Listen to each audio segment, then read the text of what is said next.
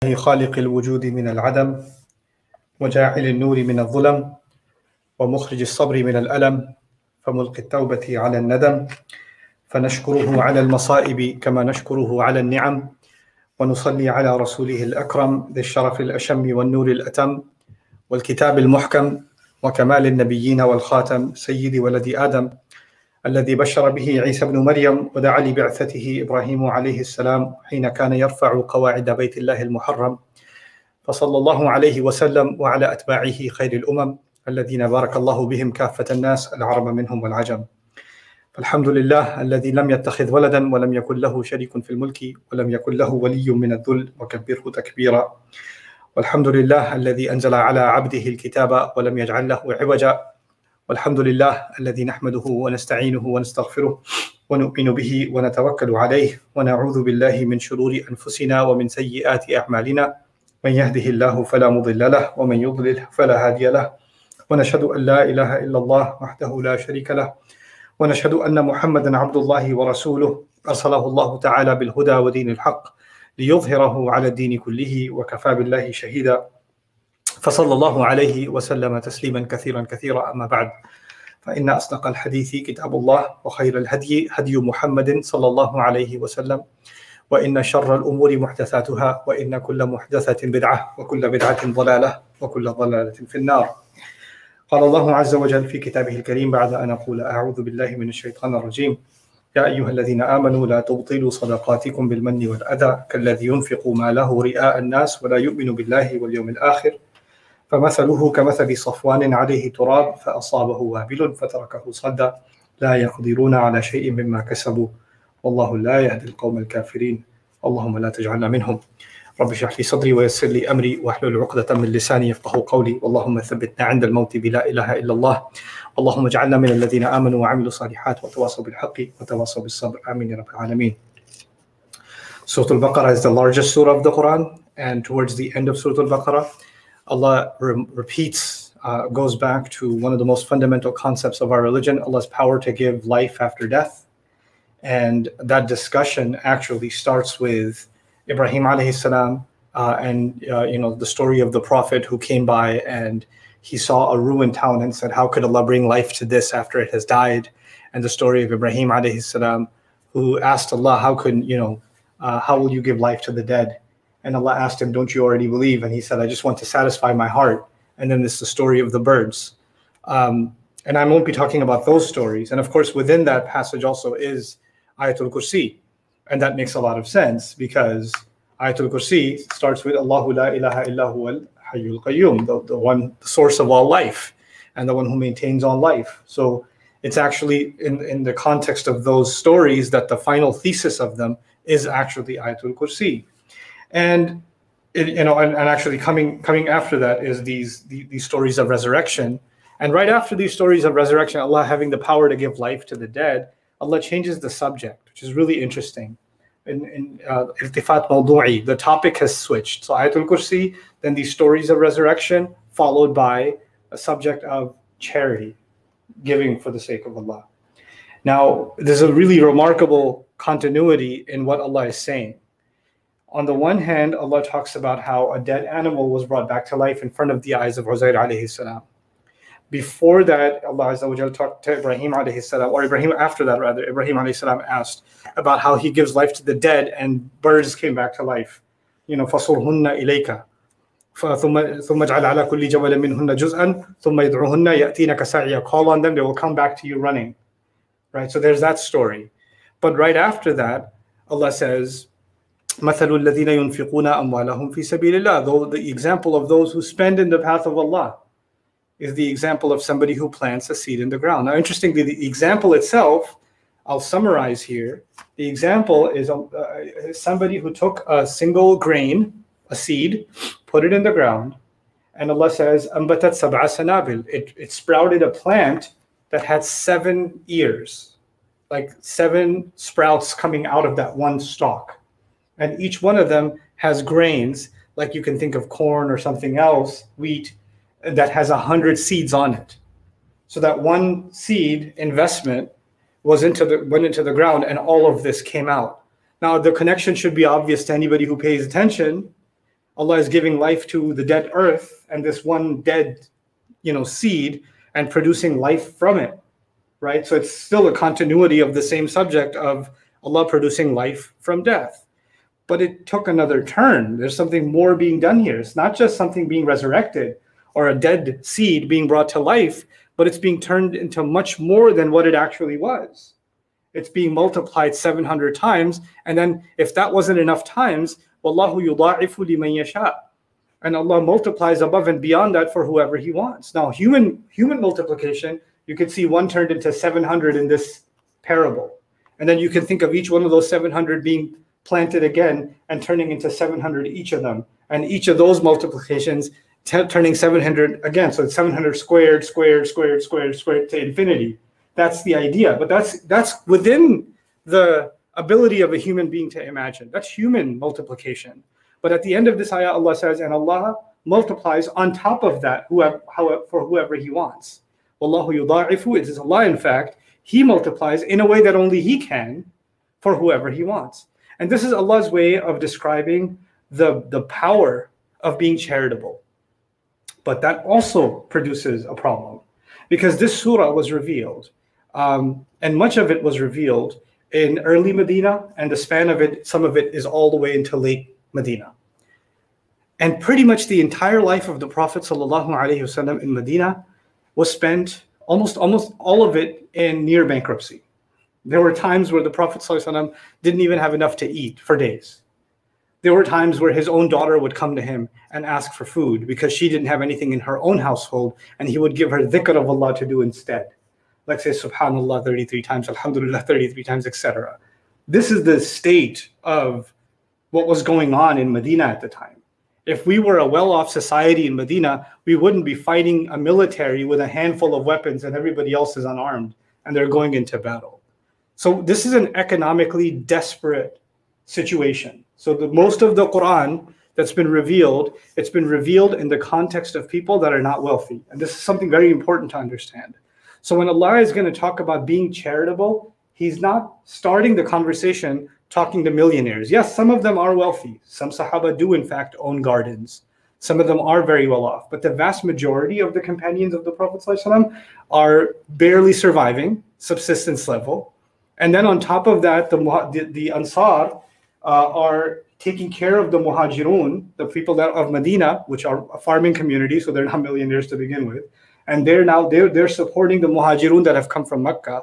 So this is actually now their household size, and the number of dependents has increased dramatically. Not to mention the battles of Badr and Uhud, even a single loss. And the loss in battles is the loss of heads of household. It's the men.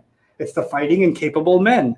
Those men were a fundamental component of earning the livelihood for the family. So when those men died in battle, when we suffered the losses in Uhud, it wasn't just a military loss. It's a massive, devastating economic loss to that entire family, because the provider for that household, in many cases, has died. What are we going to do now? And so in this environment, Allah gave us ayat about charity. So the first question that is born out of that is, why would Allah talk about charity to people that have nothing, almost nothing to give? And the answer to that comes from other places in the Quran, like وَأَنْفِقُوا مِمَّا جَعَلَكُمْ مُسْتَخْلَفِينَ فِيهِ. Spend out of whatever Allah has left in your capacity. If Allah has left something with you, be charitable with that. Be generous with that. So some person has knowledge. They should be generous with giving it. Someone has a talent. They should be generous in benefiting people with that talent. Somebody, in fact, has money. They should be generous with their money. Some kid at school has some extra stationery. They should be generous with sharing that pencil with a friend. Now I need all my 5 colors, right?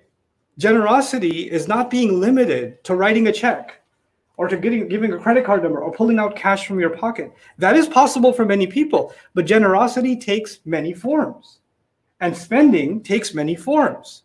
Being giving to someone else takes many forms, and it's Allah incorporating all of the forms of generosity that can support this cause and that can support one another, that Allah is bringing into the conversation. So it begins with money, and this ayah particularly, الَّذِينَ يُنْفِقُونَ أَمْوَالَهُمْ fi sabilillah. Their monies, what they own, what they have, they give. But the money, nowadays we think of money as like cash, right? But money back then, amwal, was like a sheep. Can I borrow your sheep? Can I borrow this tool? Can I have that? Yeah, you can just take it. We have enough. We can take these plates. This was their amwal. If you ask somebody what their mal is, they didn't point to a vault or a bank account or some liquid assets. That's not how they counted money back then. Money was the things that are all around you that somebody else could benefit from, and you don't have, you can spare it, so you just give it. This passage, when this conversation starts in this ayah, this is ayah number now 261 of Surah Al-Baqarah, so it's towards the end, is the longest set of ayat in the Quran that give guidance on spending. Like if you say, what does the Quran have to say about charity and generosity and spending? The one place you can go is this place, 261 onwards. And it goes on and on and on. Like this is such a big topic. Like if you compare this to other things that have been talked about in the Quran, as far as legalities, maybe inheritance is a couple of pages of discourse. Divorce law is a couple of pages of discourse. And then spending is a couple of pages of discourse. Like something that you really need to drill in your head, you really need to get. And if it's not said with so much repetition and so much explanation, it's not going to be internalized. This is the kind of subject Allah deemed in His wisdom this is, that it should get that much attention in the Quran. But what I wanted to highlight in today's khutbah, not just introducing this topic and how it's placed in the Quran, what I wanted you and I to think about today is just some of the things that Allah gives us in this passage about, obviously He told us giving is a very beautiful thing, but I named the khutbah strangely, generosity is delicate or it's fragile, right? Why did I say that? Allah Azza wa Jal says, listen to this. He says, الَّذِينَ يُنْفِقُونَ أَمْوَالَهُمْ فِي سَبِيلِ اللَّهِ, those who spend their monies in the path of Allah, ثُمَّ لَا يُتْبِعُونَ مَا أَنْفَقُوا مَنًّا وَلَا أَذًى. Then they don't follow up whatever they had spent with two things.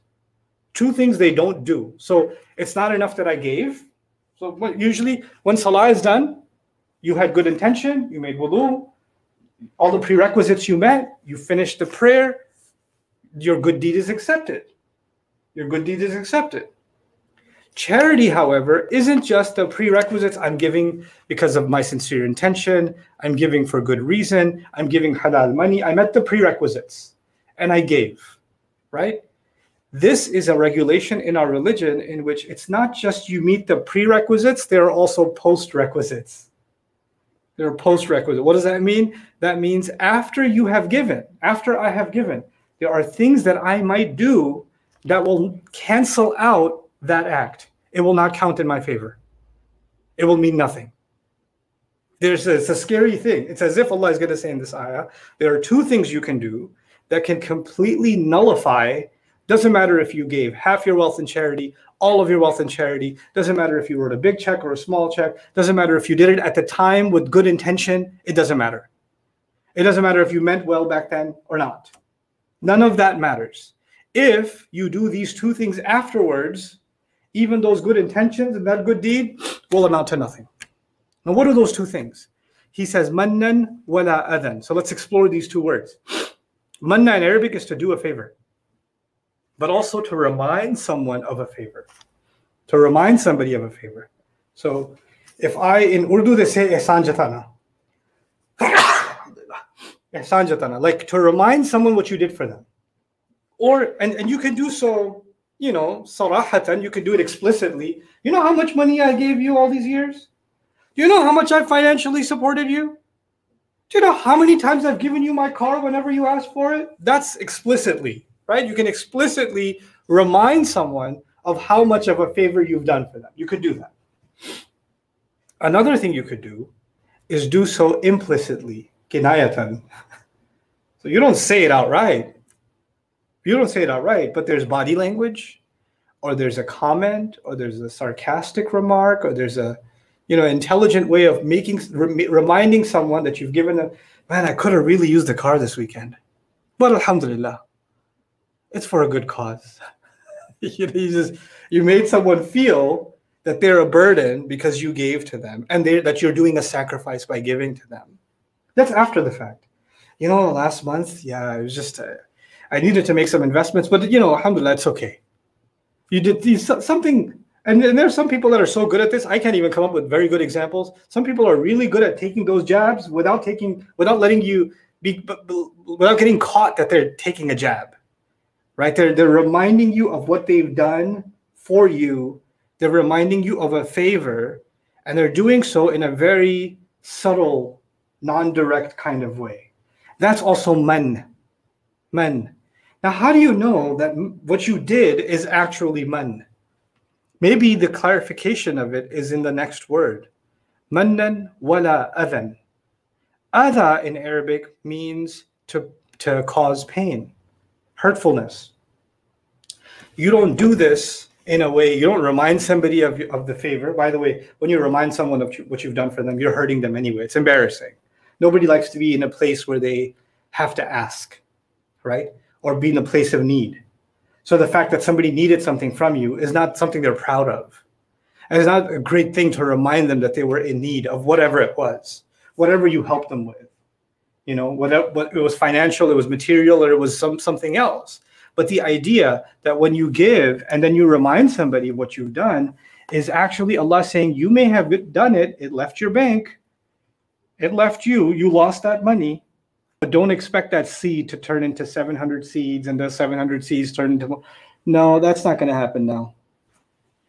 Because even if you did it fi sabilillah, if you followed it up with this crime of reminding somebody, of and then on top of that, making somebody feel bad, wala adhan.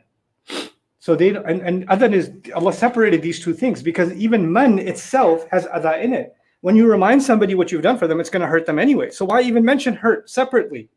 Because hurt is understood in the first one. Because there are other forms of hurt.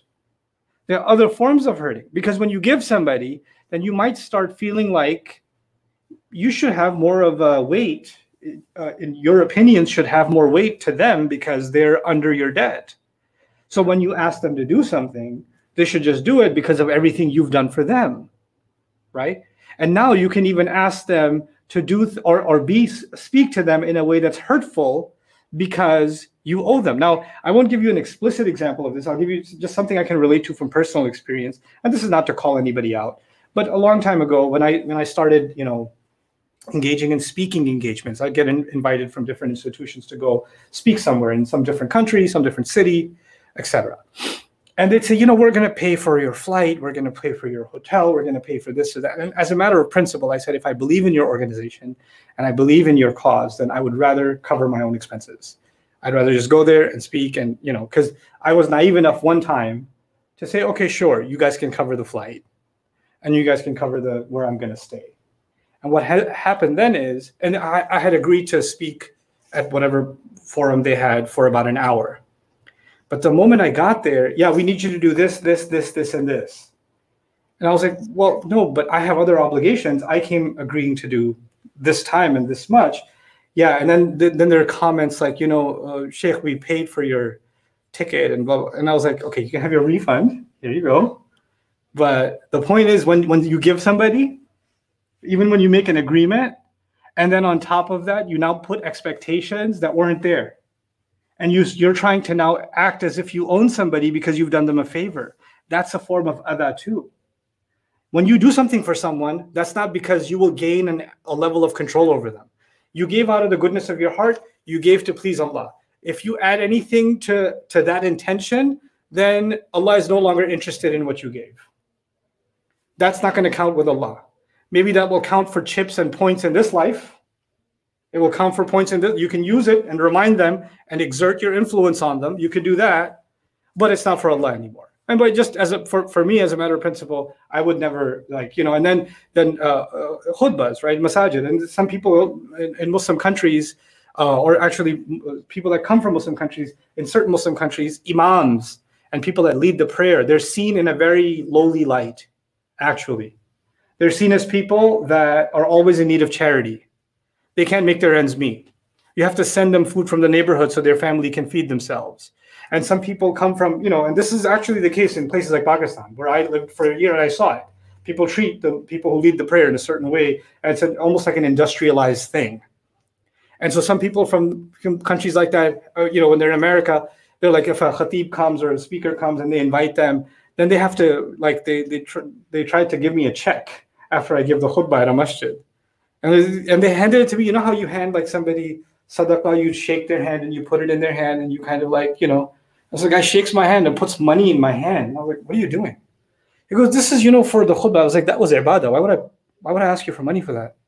No, but this is, because for your family. I was like, my family's okay. This is sadaqah. You can put that somewhere else. But you know what also comes with that? First of all, I would never accept it. Second of all, if somebody does accept it, then what comes with that? Then they can talk to them like they're anything, that they're garbage. And I've seen it. So this idea that when you give somebody, and then by giving somebody, you can exert influence and hurt on them is actually a way of canceling out whatever sadaqat we gave, whatever charities we gave. Happens inside unfortunately, Islamic organizations. People give big donations to a masjid. They give donations and then they're upset that they're not a board member. They didn't get elected. Or their opinion was not taken. Did you give money so that your opinion would be taken? Or did you give money to Allah? Which one was it? Right? Was it so you can remind them of what you've done for them, therefore your opinion matters more? Or was it because you gave?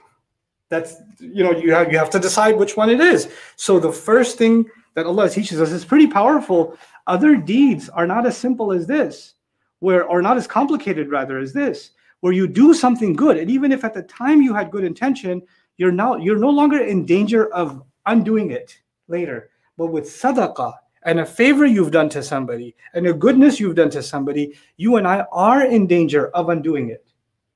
And it not counting for anything. Now it didn't count anything worth anything in this life, and it didn't count for anything in the next life. So ثُمَّ لَا يُتْبِعُونَ مَا أَنفَقُوا مَنًّا وَلَا أَذًى لَهُمْ أَجْرُهُمْ عِنْدَ رَبِّهِمْ. It is those people that have their compensation. Only those people will get their compensation with their master. وَلَا خَوْفٌ عَلَيْهِمْ وَلَا هُمْ يَحْزَنُونَ. And they don't have any fear on them. They're not the ones that are going to be sad. In other words, Allah is implying that there are other people who did give. They did give. They were charitable, but they were also not able to live up to the post requirements. And because of that, a day will come where they will be in sadness instead of being in joy. Allah Azza wa Jal has told us we never lose anything by giving. You should not grieve over what you gave somebody. You shouldn't grieve over anything you gave somebody. Because once you gave it, you actually didn't give it to a person, you gave it to Allah. If your intentions were pure, you gave it to Allah. And when you give to Allah, يُوَفَّى إِلَيْكُمْ وَأَنْتُمْ لَا تُظْلَمُونَ. It will absolutely be returned to you, and you're not the ones that will be wronged. You cannot be wronged when you give to Allah. So you and I have to get it out of our head that we're giving to a person, or we're giving to an institution, or we're giving to this individual that later on we may or may not get along with. You didn't give to them. You and I gave to Allah. This was in Allah's path. This was to please Allah, and that's it. That's where it ends for us. Because if it doesn't end it, if that intention isn't clear, that's the only way you can remind somebody. It's as if you did anything else good, you don't remind. You know how much Fajr I've prayed? It doesn't make any sense. You don't go back and remind somebody of the ibadah you've done. You don't do it because that's not how ibadah works. You didn't do it for anybody else. So the same applies to this. ثُمَّ لَا يُتْبِعُونَ مَا أَنفَقُوا مَنًّا وَلَا أَذًى لَهُمْ أَجْرُهُمْ عِنْدَ رَبِّهِمْ وَلَا خَوْفٌ عَلَيْهِمْ وَلَا هُمْ يَحْزَنُونَ. I'll conclude with this brief comment from the next ayah. قَوْلٌ مَعْرُوفٌ. Anything decent to say. Anything decent to say. أو وَمَغْفِرَةٌ. Or just an apology. خَيْرٌ مِّن صَدَقَةٍ يَتْبَعُهَا أَذًى. That would be better than a charity that you give, after which what follows is hurtfulness. What is Allah saying? Allah is saying that sometimes somebody needs something, you're like, I don't know if I can give right now. Should I? Should I not? It's not easy for me. But you decide, whatever, it's the right thing to do. I'm just going to give. So you decide after some internal struggle that you're going to give. But after you gave, the internal struggle is not over. Should I have given? This guy didn't deserve it. Seriously, you know what I went through to give you? And this is how you talk to me? This is how you behave with me? Now you decide because of human beings are human beings. Even if you give somebody charity, doesn't mean they're going to be nice to you. It could be the one you helped a lot turns on you. That happens, right? I taught him archery every day. When his archery became perfect, he shot me first. That happens. You could help somebody out and give them for the right reasons and be generous, and they turn back and they're vicious to you. That can happen. But when that happens, you decide that you're going to remind them of what you did and how you did for them and how they did you dirty. No, Allah says it's better that you just say something decent and you just apologize and not give to begin with than if you're going to give and later on be vicious about it. If you're going to be vile about it later on and you have that tendency, then it's better for you to save yourself and not give charity to begin with. If that's your problem, if you can't control your emotions and your temper, and you can't control your tendency to remind and shame somebody over what you've done for them and how could they do XYZ to you, if that's what you're going to be, then just then don't even give. But if you have given, then they do whatever they do. They can act however they act because you didn't give to them. You gave to Allah.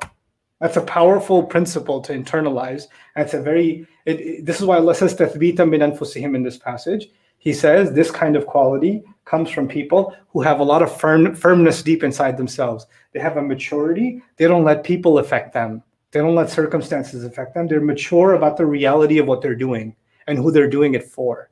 When they have that kind of maturity, then they're not going to end up losing out on the sadaqat that they give. Allah Azza wa Jal accept every bit of sadaqah that we've ever given, and may He not make us from people who multiplied by zero by our own mistakes and don't meet the requirements that come after that. Barakallahu li wa lakum fil Qur'an al-Hakim wa nafa'ani wa iyyakum bil ayati wa dhikr al-Hakim. الحمد لله وكفى والصلاة والسلام على عباده الذين اصطفى خصوصا على أفضلهم وخاتم النبيين محمد الأمين وعلى آله وصحبه أجمعين. قال الله عز وجل في كتابه الكريم بعد أن أقول أعوذ بالله من الشيطان الرجيم إن الله وملائكته يصلون على النبي يا أيها الذين آمنوا صلوا عليه وسلموا تسليما اللهم صل على محمد وعلى آل محمد كما صليت على إبراهيم وعلى آل إبراهيم في العالمين إنك حميد مجيد اللهم بارك على محمد وعلى آل محمد كما باركت على إبراهيم وعلى آل إبراهيم في العالمين إنك حميد مجيد. عباد الله رحمكم الله اتقوا الله إن الله يأمر بالعدل والإحسان وإيتاء ذي القربى وينهى عن الفحشاء والمنكر ولذكر الله أكبر والله يعلم ما تصنعون أقم الصلاة إن الصلاة كانت على المؤمنين كتابا موقوتا.